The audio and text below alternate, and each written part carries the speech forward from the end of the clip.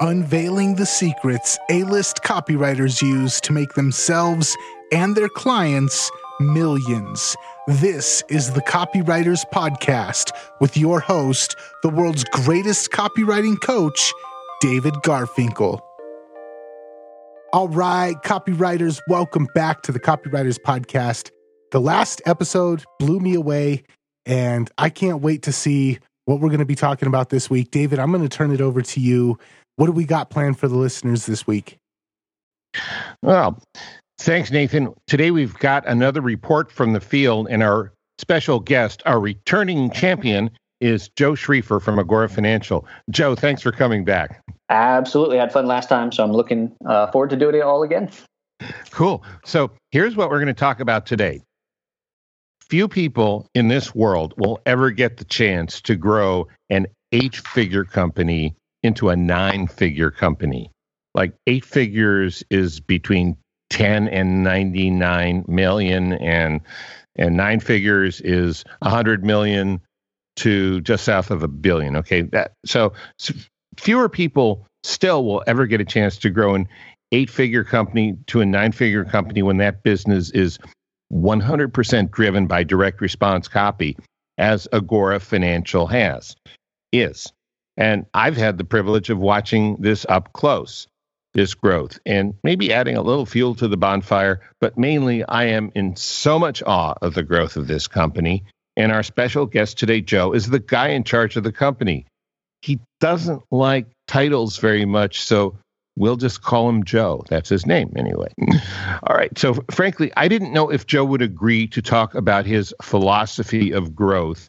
He was reasonably concerned that it would not be of much interest to many listeners on this podcast, but I suggested it would be of great interest and tremendous value because at the heart of it, Agora Financial is just a grown-up version of what so many copywriters and small info marketers are doing with their own businesses. That is, coming up with valuable products, keeping the target customer in mind, and promoting those products using direct response copy. And Joe said yes, graciously. And so here we are. Before we dive in, some words of wisdom for you. Copy is powerful. You're responsible for how you use what you hear on this podcast. And most of the time, common sense is all you need. But if you make extreme claims, and or if you're writing copy for offers in highly regulated industries like health, finance, and business opportunity, you may want to get a legal review after you write and before you start using your copy. My larger clients do this all the time. By the way, and this is the first time I've said this on the show, Agora Financial is one of the clients who gets a legal review before they publish their copy. So if you've been wondering if I made that last part up, no, I didn't. It's really true. But now let's talk about something more exciting than getting an opinion on what's safe to include in your copy and what's not. Joe, first, thanks for coming back and welcome to the podcast. Thank you very much. I will say that, in any growing business, right, that there's multiple people that contribute to its success. So I'm one of the people that obviously help run this business. But the business isn't just me, right? And it's not just one other person either. So anything we'll talk about today has been the result of myself going along with, for the ride of what a lot of pretty awesome people have accomplished within Agora Financial. So just want to make sure that that is clear, that I'm one of the guys, but I'm not just the guy. Well, that's great to know. And, teamwork is highly underrated in terms of business growth. And I'm really glad you brought that up. It is a team effort for sure. But let's go back for 3.5 years, if you don't mind. I remember when you and I first met in the fall of 2014 in Baltimore. You and Ryan McGrath and I had dinner. And at that time, you told me you'd be pretty happy if the company doubled in revenues. But it has grown 5 times that size in 3.5 years. Not doubling, but 5 times. What's that been like? It's been strange. I'm always the sky is falling type of person. So I typically keep my business goals, not too far out there, because at any given moment, I always think that the business is going to go the opposite way. I'm always terrified that an idea is going to not work, or that some key people may leave to go do something else on their own. So it's been very strange to have an attitude of always thinking the sky is falling, but at the same time watching the business, continue to grow and take off. And it's been humbling in a lot of ways, and it's changed a lot of people's lives, myself included, here in Baltimore, and who've been part of the growth. And so I guess in a way, it's very strange because I always think the sky's falling, yet I'm in absolute awe of what the business has become because we've had a lot of great people contribute to its success. Robert Ringer has an expression. I love Robert Ringer. A lot of people hate him, but I like him. He calls it the power of negative thinking with the expectation of a positive result. I don't know if you've ever heard that phrase. No, that's great. That describes you, right? Defines it. Yeah, I mean, I've never heard that. There's a lot of people out there who think you must always think positive and never allow the luxury of a negative thought. And okay, so you're someone who's actually done something besides made money speaking to people about the power of positive thinking. And I think this is very important for people because I've never, ever experienced you as a negative person. But I understand that kind of anxiety. Just personally, I have it myself. So with that in mind, now that the sky is falling, what would you say is the right mindset for growth? And you mentioned the team. We've already talked about Ryan. I know you have some other very important people at Agora Financial, and I can think of half a dozen right off the top of my head. But in terms of the mindset, and really, I think it's fair to say that to a large degree with the way you think and communicate and interact with people, that sets the mindset or that expresses the mindset. What would you say is the right mindset for growth from your own experience? Sure.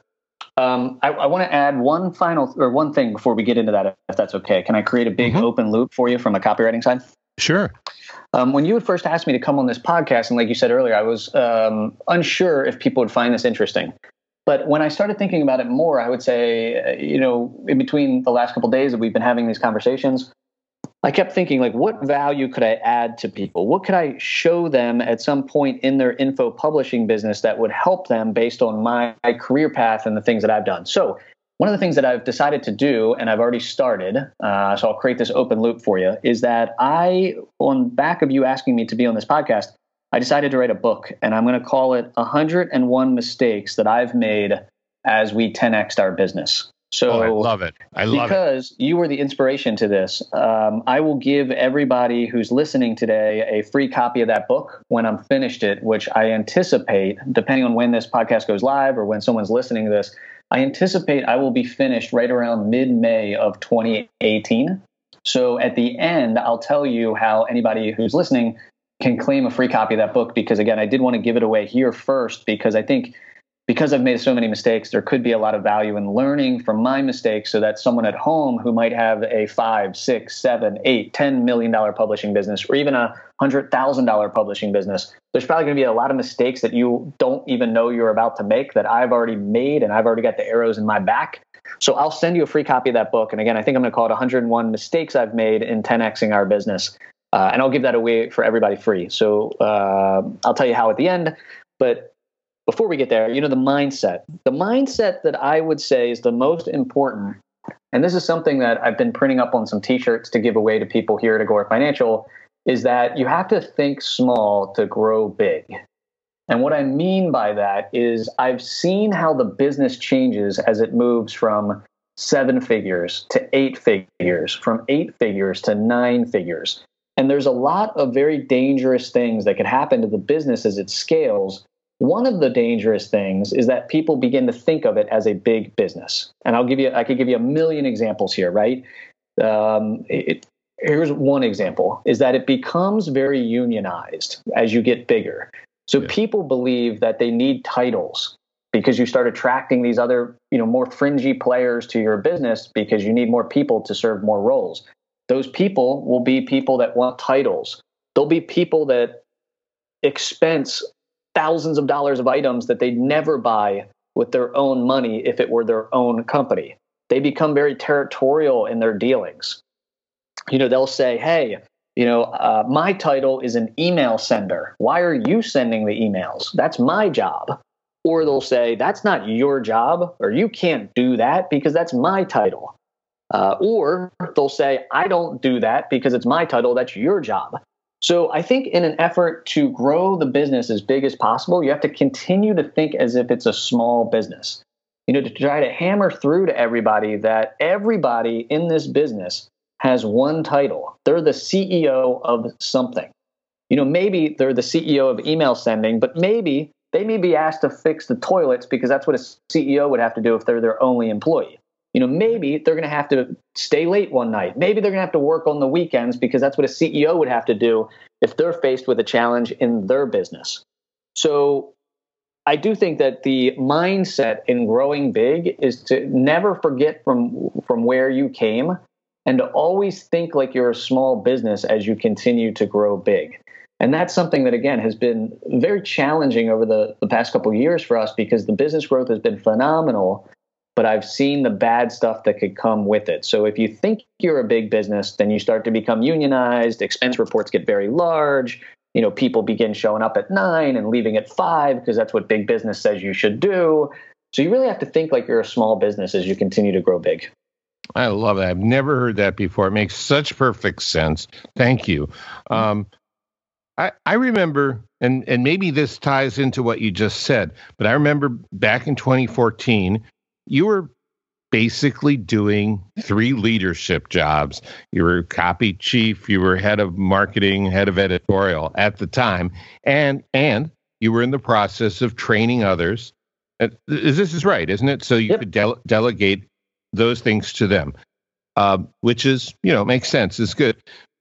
I'm not going to ask you about, whether it's good for one person to be in charge of 3 things or whether it's good to delegate. What I do want to know is how important do you think it is for the person who's ultimately responsible for the business to know every aspect of it inside out, which I think is more or less fair to say that you do. Yeah, I would say at some point I did.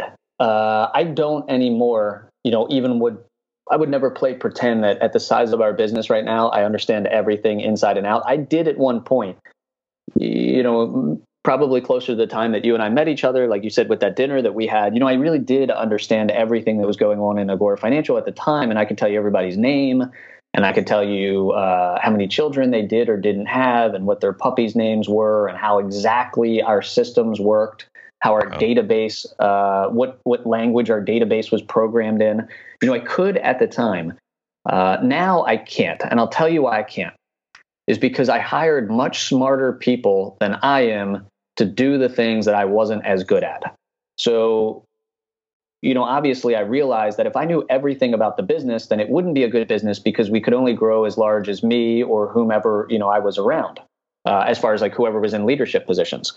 So part of the reason after you and I met, that I'd said, hey, I'd like to double the business, right, is that I didn't think I was capable of anything more than that because at that time I was the one doing all of those items, like you just said. But I quickly found out that in order to more than double our business, to 3x our business, to 4x our business, to 5x our business, then I had to go hire people and work with people that were much smarter than I was at areas that I wasn't strong at. So like database language now, I couldn't even begin to tell you the database language that we use or some of the very specific intricacies of our email sending program because I'm surrounding myself by people that are much smarter database programmers, much smarter email coders, much smarter email broadcasting system people.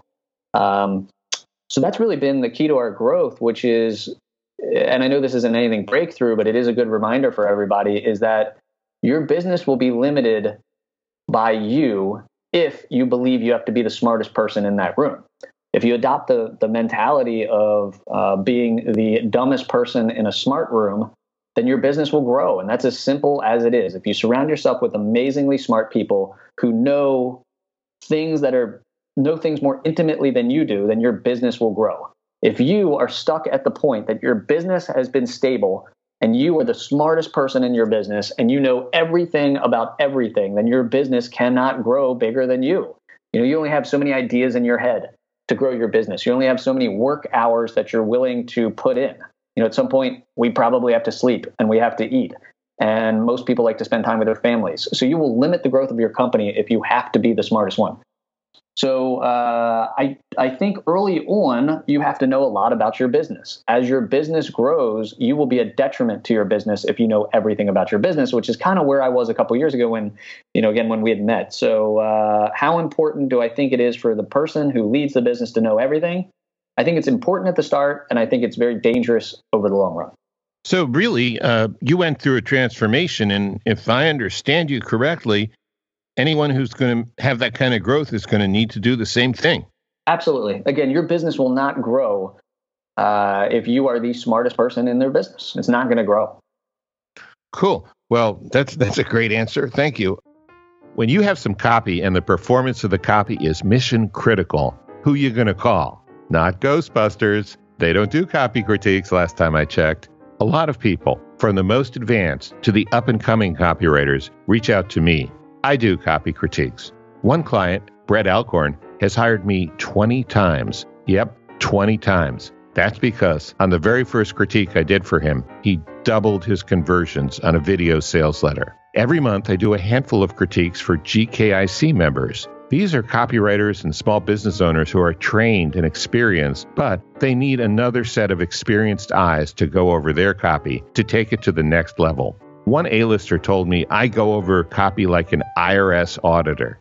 Now, I wasn't sure whether to take that as a compliment or not, but he assured me it was. He said I can find the one flaw or several flaws in copy that no one else was able to, and make winning suggestions on how to fix them. So, when you need a copy critique, just go to garfinkelcoaching.com and click on the Services tab. garfinkelcoaching.com for a critique. Thank you. And now, back to the show. As I understand it, Agora Financial started out in one niche, financial. It's your last name. And now you've expanded into other niches, health, spy and survival stuff, and internet marketing. Could you talk about how you've approached this kind of diversification and what lessons you've learned? Yeah, absolutely. How we've approached the diversification, number one, is I'll tell you why we approached the diversification, and then I'll tell you how. The why is that coming back to the first podcast that you and I had, that we did together, we defined within Agora Financial who is our customer avatar. And I told the story about our customer avatar being this gentleman that we call Grandpa Kurt. And I bought these little Grandpa Kurt dolls that we give to all of our copywriters, and they sit them on their desk and they look at Grandpa Kurt and say, what would Grandpa Kurt think about this idea when they have an idea? And Grandpa Kurt is past retirement age and he's distrustful of the mainstream. So the reason why we diversified is that Grandpa Kurt has more problems in his life than just finance. At 70 plus years old for our average avatar, we know that there's probably some health issues that Grandpa Kurt has. He's probably concerned about his physical safety as America changes before our very eyes. He remembers what it used to be like in the good old days, right, where murder per capita of his city was much lower than what it is now. So he's concerned about his physical safety. He's concerned about his health. And I didn't like at the time, and we didn't like at the time, that we could only solve one of those three problems for Grandpa Kurt. We could only solve the financial part of the problem. And if he wanted other advice, we'd have to say, hey, we don't really do that, but go to our partners over here. And we didn't know, if we were an affiliate of somebody, we didn't really know if their advice was great. We tried to get to know their products, but we didn't know their health doctors or anything like that. So we said, let's go, find some health doctors that we trust their information and we trust their ideas, and let's partner with them to provide health ideas for Grandpa Kurt to better his life, alternative health ideas. And we did the same thing with survival. So that's kind of the reason why, is that we knew our avatar had more problems that we could help him solve. And we didn't like referring him to other people that we didn't know everything about to solve those problems. We thought that if we could find people that we trusted, then why not introduce Grandpa Kurt to our trusted people that were part of our business within these other areas that he was concerned about? How we did that is coming back to that previous thing that I mentioned, which is we found people that were smarter than us, in those niches to do it. I had known somebody that was in the health publishing world for many, many years, and I really respected what this gentleman had done. And over the years, we had become friends. And what we tried to launch the health business on our own, and we did okay with it, but we didn't know the health metrics and things like lifetime values and what our allowable acquisition costs would be. So we fumbled around for quite a while, and then eventually I went to this gentleman and said, "Hey, would you like to come on board to run our health division? Because there's nobody better in the world, I believe, than this gentleman to run health." And he finally agreed. So over the long run, that's what we did. We just found people smarter than us to run these businesses. The short-term stumbles were trying to run them ourselves and not really understanding all the metrics of different businesses. Because I could tell you that a lifetime value of a financial customer that we have on our file is radically different than a lifetime value of a health customer that we have on file. So if we hadn't hired people smarter than us that understood those differences in health versus financial, then we'd probably not have made the business work. We probably would have folded the business or not acquired as many customers or have lost money on the business. So really, that's the stumble, and that was our fix, is to, again, say, look, I don't know exactly how to do this. I know I want to do it. And I'll go find someone who's better at doing this than me and try to attract them and persuade them to join our business. And that's what we did. That's great. Let me ask you. This is sort of a mindset question, but maybe a little more tangible. When it comes to growing a company, based on your experience, what should the priorities be, and what are mistakes? And I know you're writing a whole book about this, so maybe just one or two of them. Sure. But what are mistakes to avoid? As far as growing the business and the thing that the person should be doing, it's different. Oh, pardon me. It's different because it will change depending on where the business is as far as growth goes. So if a business is between $0 and a couple $1 million, that person who's running the business, their sole focus should be on acquiring customers. That's their absolute sole focus, right? If it's a new business, that person should spend almost all of their time thinking, how do I acquire a customer for my business? Yeah. If the business is a $90 million business that's trying to get to $150 million, then that's a radically different challenge for that person at the top. Maybe they're launching products still, and maybe they're their best salesman still. But really what they're going to turn into then is their growth at that point is probably bumping up against the point that they need to hire true managers, because they're not going to be able to manage a $90 million business by themselves, because the 50 to 100 to however many employees that they have are going to create management issues that are going to consume all of that leader's time if they don't put true managers in place. So it's almost an impossible question to answer, because what the leader should be doing is very dependent upon where the stage of growth that company is in. There was a phenomenal book written about this called Ready, Fire, Aim.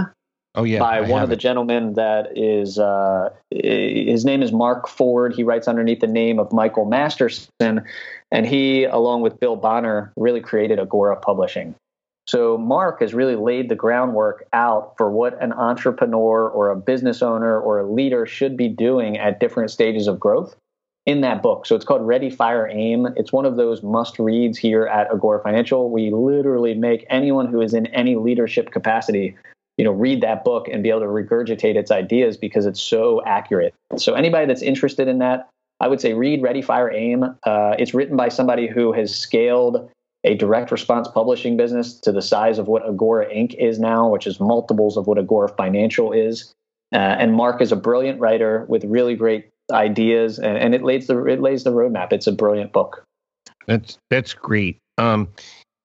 Speaking of scaling Agora Inc. and Agora Financial, these are direct response businesses, and I'm sure they're different in some ways than other more conventional businesses. I don't even quite know what a conventional business is anymore, because I'm so immersed in the world of direct response.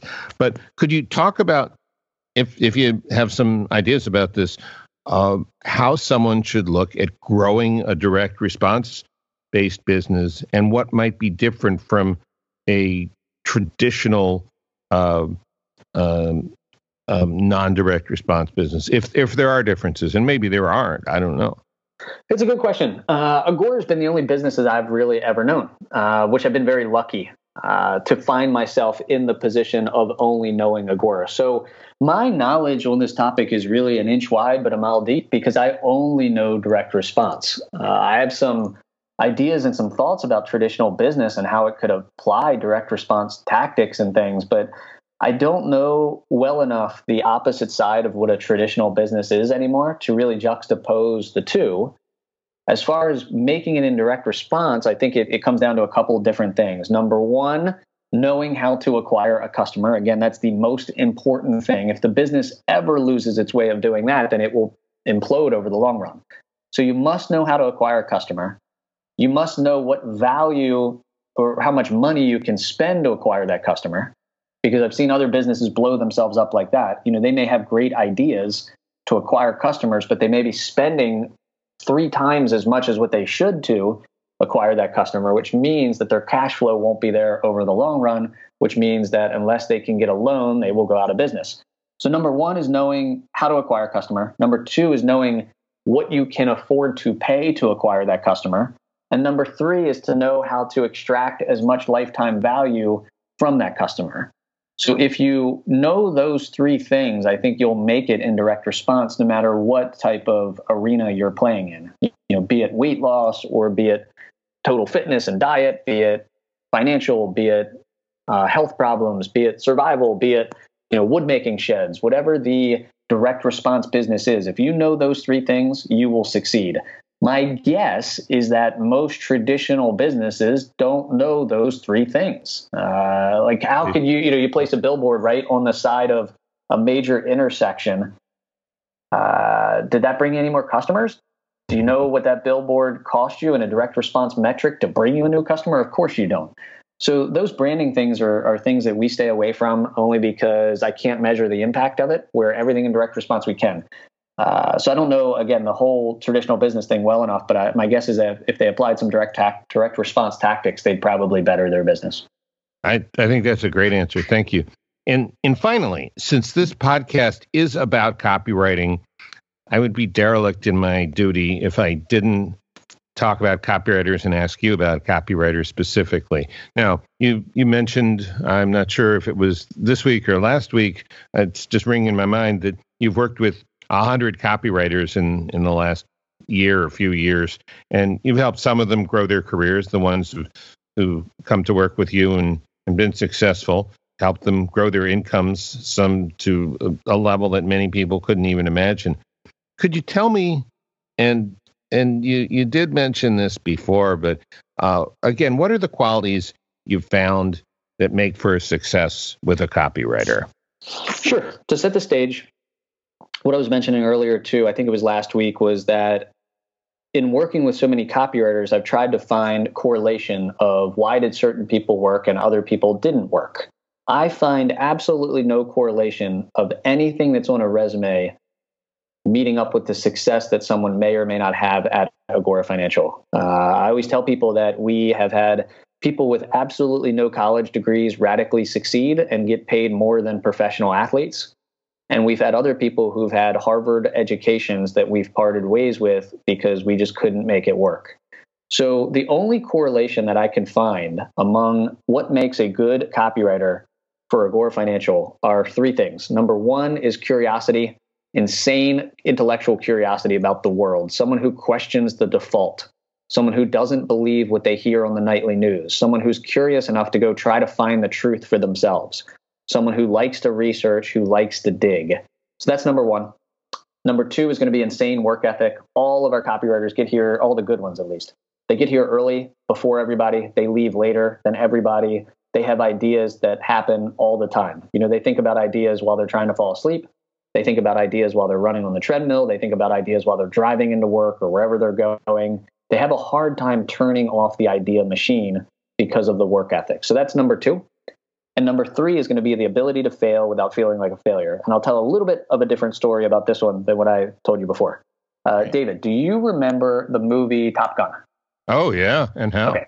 So hopefully everybody who's listening has seen that movie. Do you remember when Goose and Maverick are flying, whatever they're flying, the F-14 jet or whatever it might be, and they have to eject because they get into some type of tailspin or something, and they hit the eject button and they eject, and poor Goose hits himself on the top of the glass that ejects, and he falls down into the water, and Maverick is cradling Goose, and Goose dies. You remember that? I do. And do you remember that Maverick goes to go up in the F-14 a couple weeks later after dealing with Goose's death, and he can't engage the MiG. He cannot engage it. And you got Viper, who's down in mission control or ground control, and he keeps saying, Maverick, God damn it, engage. Do you remember that? I do remember that very clearly. So coming back to being able to fail without feeling like a failure, there's a lot of copywriters that we would attract who would bomb their first promotion. They'd completely fail and they can't re-engage. They feel like Maverick up in that plane who is too scared to go back at it because they witnessed something die. Yep. So they fail from a promotion and they can't re-engage. And I sit here in my office just like Viper did, and I say, God damn it, copywriter, engage. And they can't write anything more because they're so afraid of failure. So that type of person doesn't work out with us either. The people who do work out are the people who can fail and yet not feel like a failure. So those are the three things: curiosity, work ethic, and the ability to fail without feeling like a failure. Okay. And so once again, if someone is listening to what you just said and they say, that's me, I could do this, how do they contact you? Yep. So I give out my personal email address all the time on anything that I discuss like this. My personal email address is J, the first initial of my last name. I'm sorry, the first initial of my first name, and then Schrieffer. So J, S as in Sam, CHRIEF as in Frank, ER at Agora Financial. And the only thing I ask is don't send me a resume. I don't care about what you've done in your life. Not to be disrespectful. It's just I can't find a correlation here. So don't tell me about that you worked at Sunoco when you were 17 and then you worked at, the barbecue joint, but then you got a great education. Don't tell me anything like that. What I want you to do, if you're interested, is get my attention in the same way that we as copywriters would have to get our prospects' attention. And just like our prospects are very busy, I've seen a stat that people see something like 4,000 advertisements a day. Just like you'd have to break through to get their attention, break through to get my attention because I probably get 4,000 emails a day. So if you say something like applying for your job, I'm going to delete it. If you say something like, hey, screw your job offer, I want to make millions in the next 3 weeks by learning joining your copy team, whatever, you might have my attention because it might be a little bit more weird and strange than what I'm typically used to getting. So do something weird, do something strange, tell me a benefit of why I should work with you, and I'll get back to your email. If you write me a trite email, I'll probably just delete it and ignore it. So just do something weird, do something strange, get my attention, tell me the benefit of working with you. So if that's you, I'd like to hear from you. And then to kind of close that loop that I opened earlier, again, I am writing a book right now called 101 Mistakes I Made in Scaling Our Publishing Business Tenfold or something like that. I'm still working on the title. And I've got a ton of mistakes. So as I mentioned earlier, anyone who's listening to this is the first time I've ever mentioned that book. And it was inspired by you, David, who asked me to do this type of podcast today and me trying to figure out how I could deliver value to people. So because you inspired me, this is going to be the first time I mention it. And anybody that writes me, even if you're not willing to partner with us or work with us, write me at the same email address, JSCHRIEFER at agorafinancial.com. Tell me you want the book. And as soon as I'm finished it, which should be in another couple weeks here, I will send you the book for free. That's awesome. That's so generous. Thank you, Joe. And I will be one of those people. You don't have to remember this. I'll send you an email. I'll tell you what, I'm going to share the Google document with you, the super secret Google document right now with you. Ooh. And you can tell me as I go along. You can give me any critiques or comments or anything like that. And they're really short, like little blurbs. Like I'm looking at it right now on my computer screen, and these are in no order, but one of the mistakes I made is just meetings, and more meetings. As the business grows, everybody wants to have meetings. Everybody wants to have meetings because they believe it's productive work. And I've learned quickly that I should not go to most of those meetings because I become an enabler, and that I should try to figure out how I redo meetings. So I have a couple tips on how I redo meetings. Cool. Another secret in there is not letting my good people fail.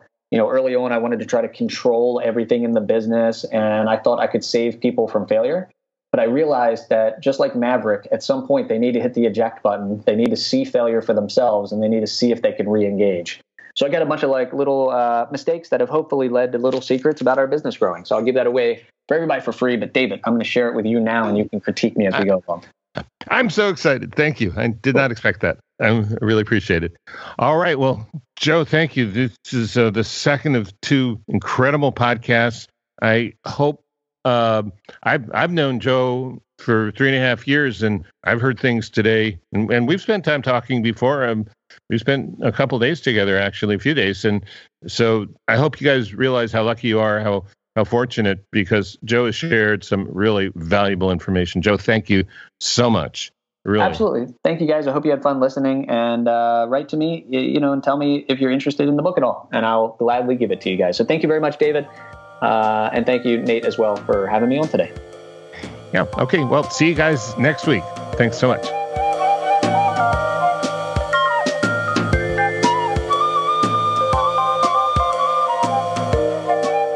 Make sure to subscribe, rate, and review on iTunes so you never miss an episode.